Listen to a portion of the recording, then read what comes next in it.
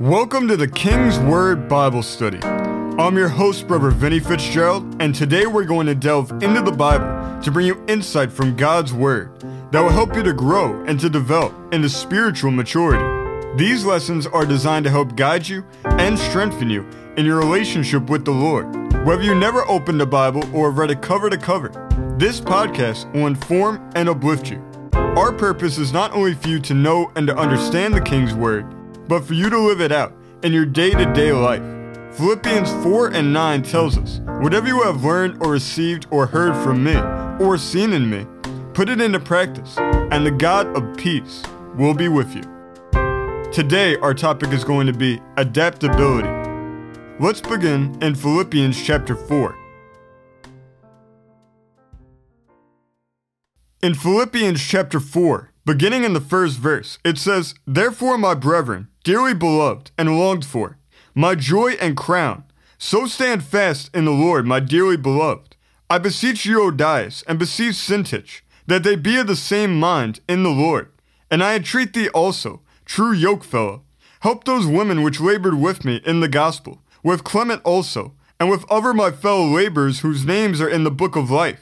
Rejoice in the Lord always, and again I say rejoice. Let your moderation be known unto all men. The Lord is at hand. Be careful for nothing, but in everything by prayer and supplication, with thanksgiving, let your requests be made known unto God. And the peace of God, which passeth all understanding, shall keep your hearts and minds through Christ Jesus. Finally, brethren, whatsoever things are true, whatsoever things are honest, whatsoever things are just, whatsoever things are pure, whatsoever things are lovely, whatsoever things are of good report, if there be any virtue, and if there be any praise, think on these things. Those things which ye have both learned, and received, and heard, and seen in me do, and the God of peace shall be with you. But I rejoice in the Lord greatly, that now at the last your care of me hath flourished again, wherein ye were also careful, but ye lacked opportunity. Not that I speak in respect of want, for I have learned in whatsoever state I am, therewith to be content. I know both how to be abased, and I know how to abound. Everywhere and in all things I am instructed both to be full and to be hungry, both to abound and to suffer need. I can do all things through Christ, which strengtheneth me." Verse 11 tells us, "Not that I speak in respect of want, for I have learned in whatsoever state I am, therewith to be content." From this verse, we not only learn the importance of contentment, we also learn the importance of adapting. Paul was able to adapt to the circumstances that life presented to him, and it was his ability to adapt that allowed him to prosper in every season of life. We also find adapting in the next verse. Verse 12 says, "I know both how to be abased, and I know how to abound. Everywhere and in all things, I am instructed both to be full and to be hungry, both to abound and to suffer need." Paul understood adaptability. He knew what adapting is, how to do it, and why it needs to be done. And we need to look at the same thing today. The first thing that we need to ask ourselves is, what does it mean to adapt? Adapt is a verb, defined as to make suitable, to fit or suit, as to adapt an instrument to its uses. We have provision, adapted to our wants. It is applied to things material or immaterial. When we adapt, we change, so that we are best suited for the conditions around us. The organized church is in the state it's in today because it refuses to adapt. As the people of God, we need to be able to adapt. Life is not monolithic. It's full of changes. There's mountaintops, there's valleys, and there's everything in between. And as we go on in life, there's different seasons that we will be faced with, and each of these times calls for its own unique response. And we need to be able to adapt and make a change if we are to do what is necessary for that moment. In this fallen world, if we're not able to bend, we'll break. Even though this is what we are called to do, the church as a whole hasn't done it. And there's a reason why this is. Frank Bartleman once said, "The ecclesiastical leaders seldom welcome reformation. History repeats itself. The present leaders are too comfortably situated, as a rule, to desire innovation that might require sacrifice on their part. And God's fire only falls on sacrifice. An empty altar receives no fire." This reveals part of the mindset of the modern church. Christians in the church don't adapt because of being too comfortable. Although comfort may be nice in the moment, it's actually very dangerous. The devil uses comfort to lull us into a state of complacency because this puts us on a slippery slope. Comfort leading to complacency then leads to inactivity, which causes us to become stagnant. The enemy wants to get us to this point because once we're in this state, we don't put up a fight, and he's met with no resistance. War calls for adaptability in both the natural and the spiritual realms. In wars, there's different battlefields, different fighting techniques, different enemies, and different weapons. And if they don't adapt in the natural, they'll be overcome. If an army becomes too comfortable maintaining the status quo while their enemy is busy advancing and developing their techniques, they won't be able to put up a fight. And it's no different when it comes to spiritual warfare. We must adapt. It's the only way to be successful in the battles of life. We can't allow the trap of comfort to deceive us. Jesus, speaking of the Pharisees, said in Mark 7:13, "Making the word of God of none effect through your tradition, which ye have delivered, and many such like things do ye." The church makes the same mistake today. They become so entrenched in the rut of tradition that they don't give the Holy Spirit room to move, and they don't follow his leading. This is rooted in comfort. They want things to be as they've always been. But this closes the door on the new and great things that God wants to do for his people. People do the same thing when they become too comfortable. They stop reading the Word, stop praying, and stop listening inwardly for the guidance of the Holy Spirit. And in doing so, they allow the enemy to keep them back from what God has for them. So then we need to ask ourselves, how exactly do we adapt? Adapt is a verb, meaning it's an action. It requires us to expend energy and effort to make a change. We have to make a conscious decision to change. We have to have our mind made up, and we have to go about executing it. In order to properly do this, we need to take stock of our current conditions. We need to discern by the leading of the Holy Spirit what we need to change. As Christians, our job is to live out the will of God. Since in many cases our will is different than His, we are called to adapt and bring our will into accordance with His. This is a conscious decision that we need to make to change our will. Then we need to act in accordance with that change. But this isn't just a one-time thing. It isn't just one decision. It's a mindset. And it isn't just one action. It's a lifestyle. It's a realignment of how we think and act. This is how we adapt. One element that is central to adaptability is a willingness to sacrifice. Real change is inseparable from sacrifice. When we make a change, we're sacrificing what is known for what is unknown, and we're sacrificing what is comfortable for what is uncomfortable. Change in one sense is a transaction. It's giving up something in order to receive something else, and it's losing something in order to gain something. Moses understood this. Hebrews chapter 11 verses 25 through 26 tell us, "Choosing rather to suffer affliction with the people of God than to enjoy the pleasures of sin for a season, esteeming the reproach of Christ greater riches than the treasures in Egypt, for he had respect under the recompense of the reward." He made a change. He forsook the pleasures of sin.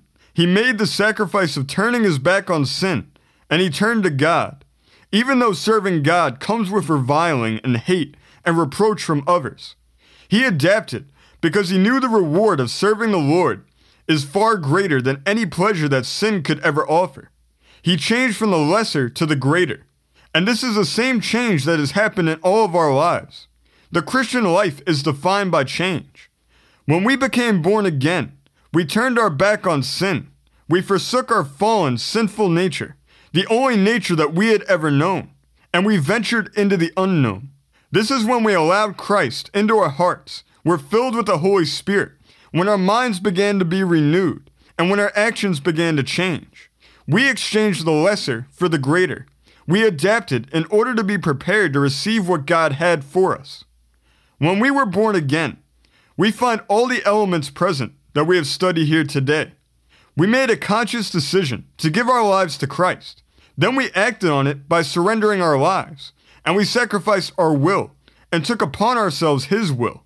That's the great exchange, the biggest change that we will ever make in our lives. But our entire walk of faith is defined by changes. We're constantly and always adapting. We next need to ask, why do we adapt? There is a reason why God has designed us to change and to adapt. Change in its proper scope is a vehicle by which God brings us into what He has for us. God always wants what is best for us, and He uses change as a mechanism to get us to that point. In order to go through an open door, a change needs to take place. The Israelites experienced this firsthand as they went from Egypt through the wilderness to the Promised Land. Every time that they made a transition, their way of life was completely changed. But God used all these changes that they went through to bring them into the best of what He had for them. Our present conditions may be nice and they may be comfortable, but we can't shut the door on change, because when we do, we prevent ourselves from receiving blessings and opportunities that we didn't even realize were available to us. One of the greatest hindrances to adaptability is fear. More specifically, it's a fear of the unknown. We fear what we don't understand, but we can't allow fear to dictate our thoughts and actions, and we can't allow fear to prevent us from sacrificing, because fear is never of God. We need to trust God, that no matter what a change may bring forth, that the Holy Spirit will always be right there with us to guide us through. Fear attempts to build a wall between us and what God has for us, holding us back from fulfilling the will of God. This is why we need to push past fear and embrace change, so that we can do and receive all that God has planned for us. It's also important that we know why we need to adapt when it comes to leading others to the Lord. Let's go to 1 Corinthians chapter 9. In 1 Corinthians chapter 9, beginning in the 19th verse, it says, "For though I be free from all men, yet have I made myself servant unto all, that I might gain the more. And unto the Jews I became as a Jew, that I might gain the Jews. To them that are under the law, as under the law, that I might gain them that are under the law. To them that are without law, as without law, being not without law to God, but under the law to Christ, that I might gain them that are without law. To the weak became I as weak, that I might gain the weak. I am made all things to all men, that I might by all means save some. And this I do for the gospel's sake, that I might be partaker thereof with you." In the last part of verse 22, Paul said, "I am made all things to all men, that I might by all means save some." In the NSAB, it says, "I have become all things to all men."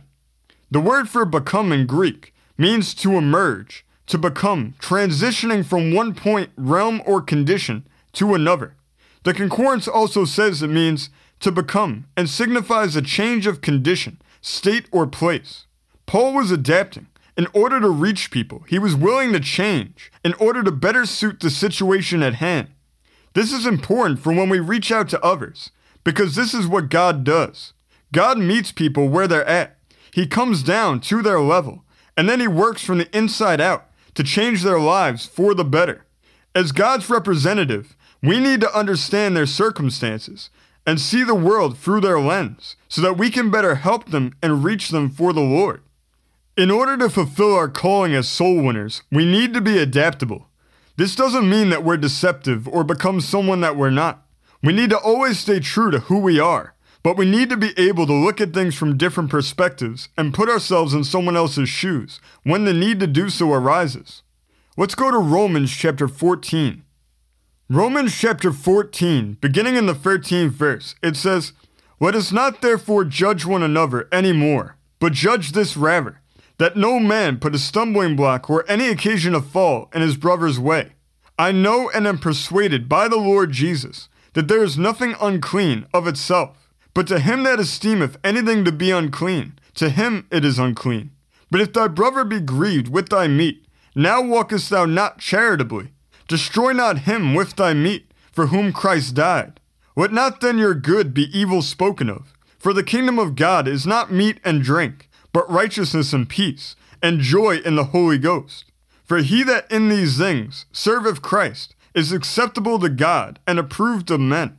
Let us therefore follow after things that make for peace, and things wherewith one may edify another. We are called to edify our fellow believers. In some circumstances, this calls for us to adapt. Romans chapter 15, verses 1 through 3 tell us, We then that are strong ought to bear the infirmities of the weak, and not to please ourselves. Let every one of us please his neighbor, for his good to edification.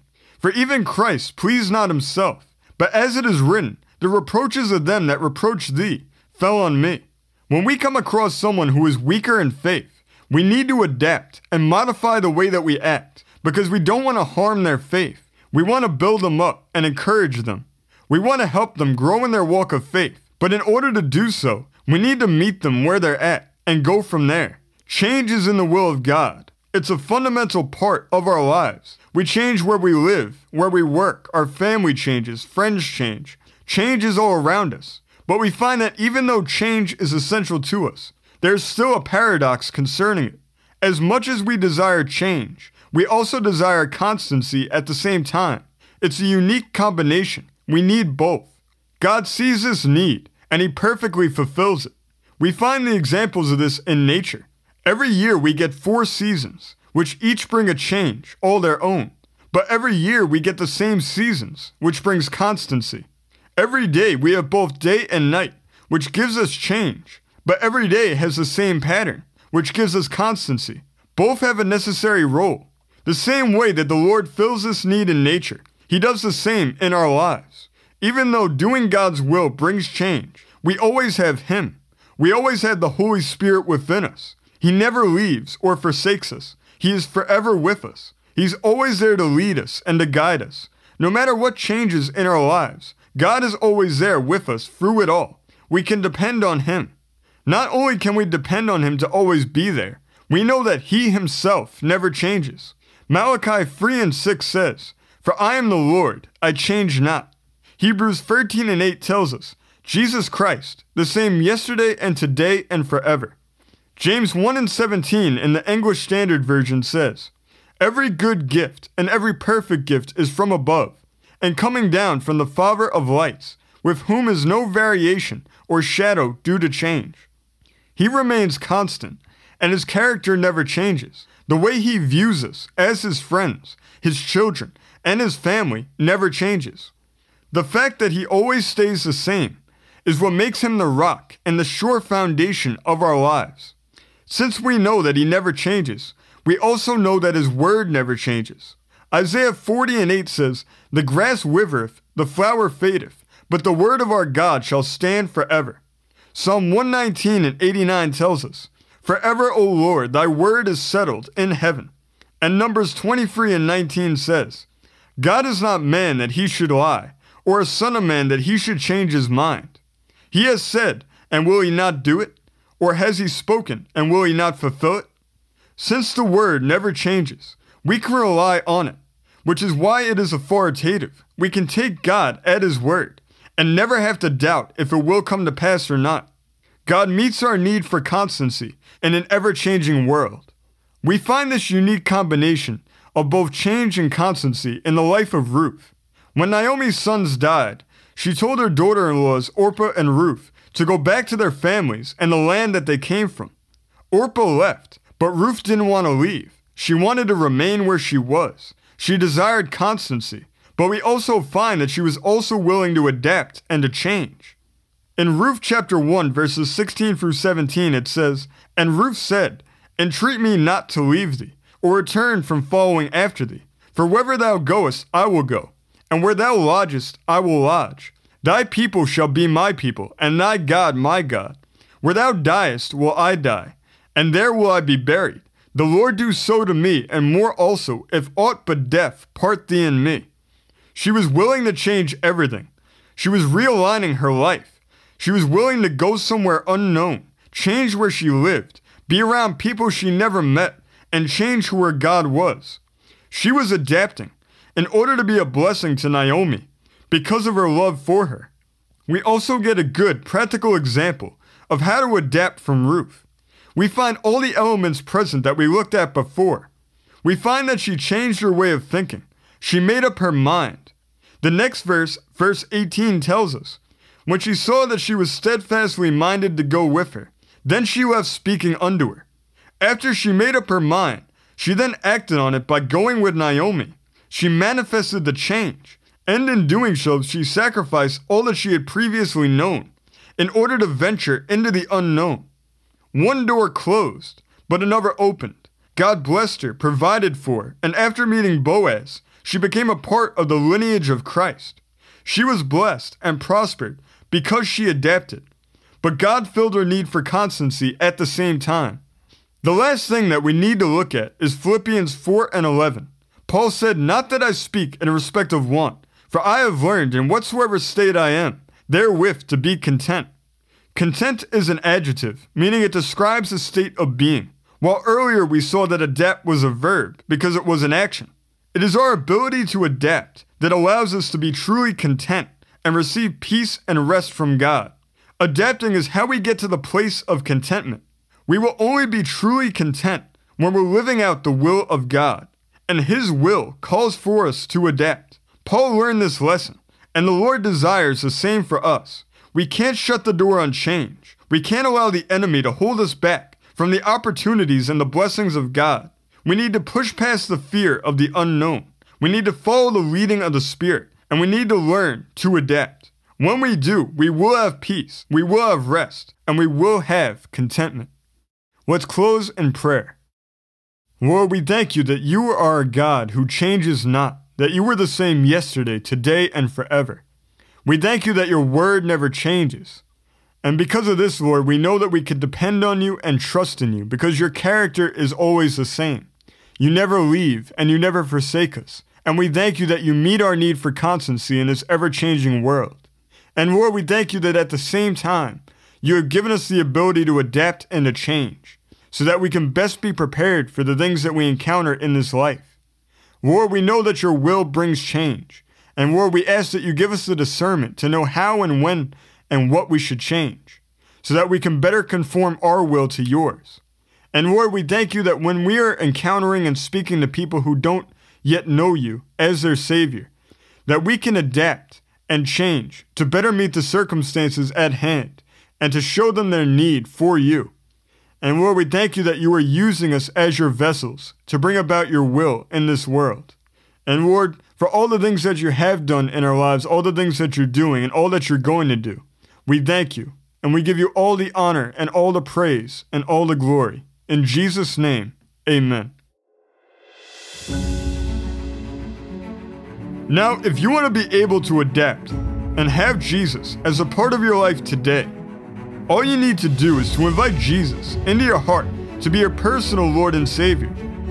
You then need to repent of your sins and ask for His forgiveness. Then you trust that you've been forgiven and you ask for His free gift of eternal life. If you've prayed this from a sincere heart and you truly meant it, then you are now a part of the family of God. Welcome to God's family. We want to thank everybody for listening today. We appreciate you taking out your time to spend with us. If you'd like to give us feedback and tell us how much you appreciate this show, you can contact us at kingswordbiblestudy@gmail.com. If you'd like to learn more about this program and this ministry, you can visit kingswordbible.com. We appreciate also if you write a review from wherever you're listening to this podcast from, and if you follow and subscribe so that more people can hear the King's Word for themselves. God bless you. We want you to know that we love you all, and we will see you next week as we continue to study the King's Word together.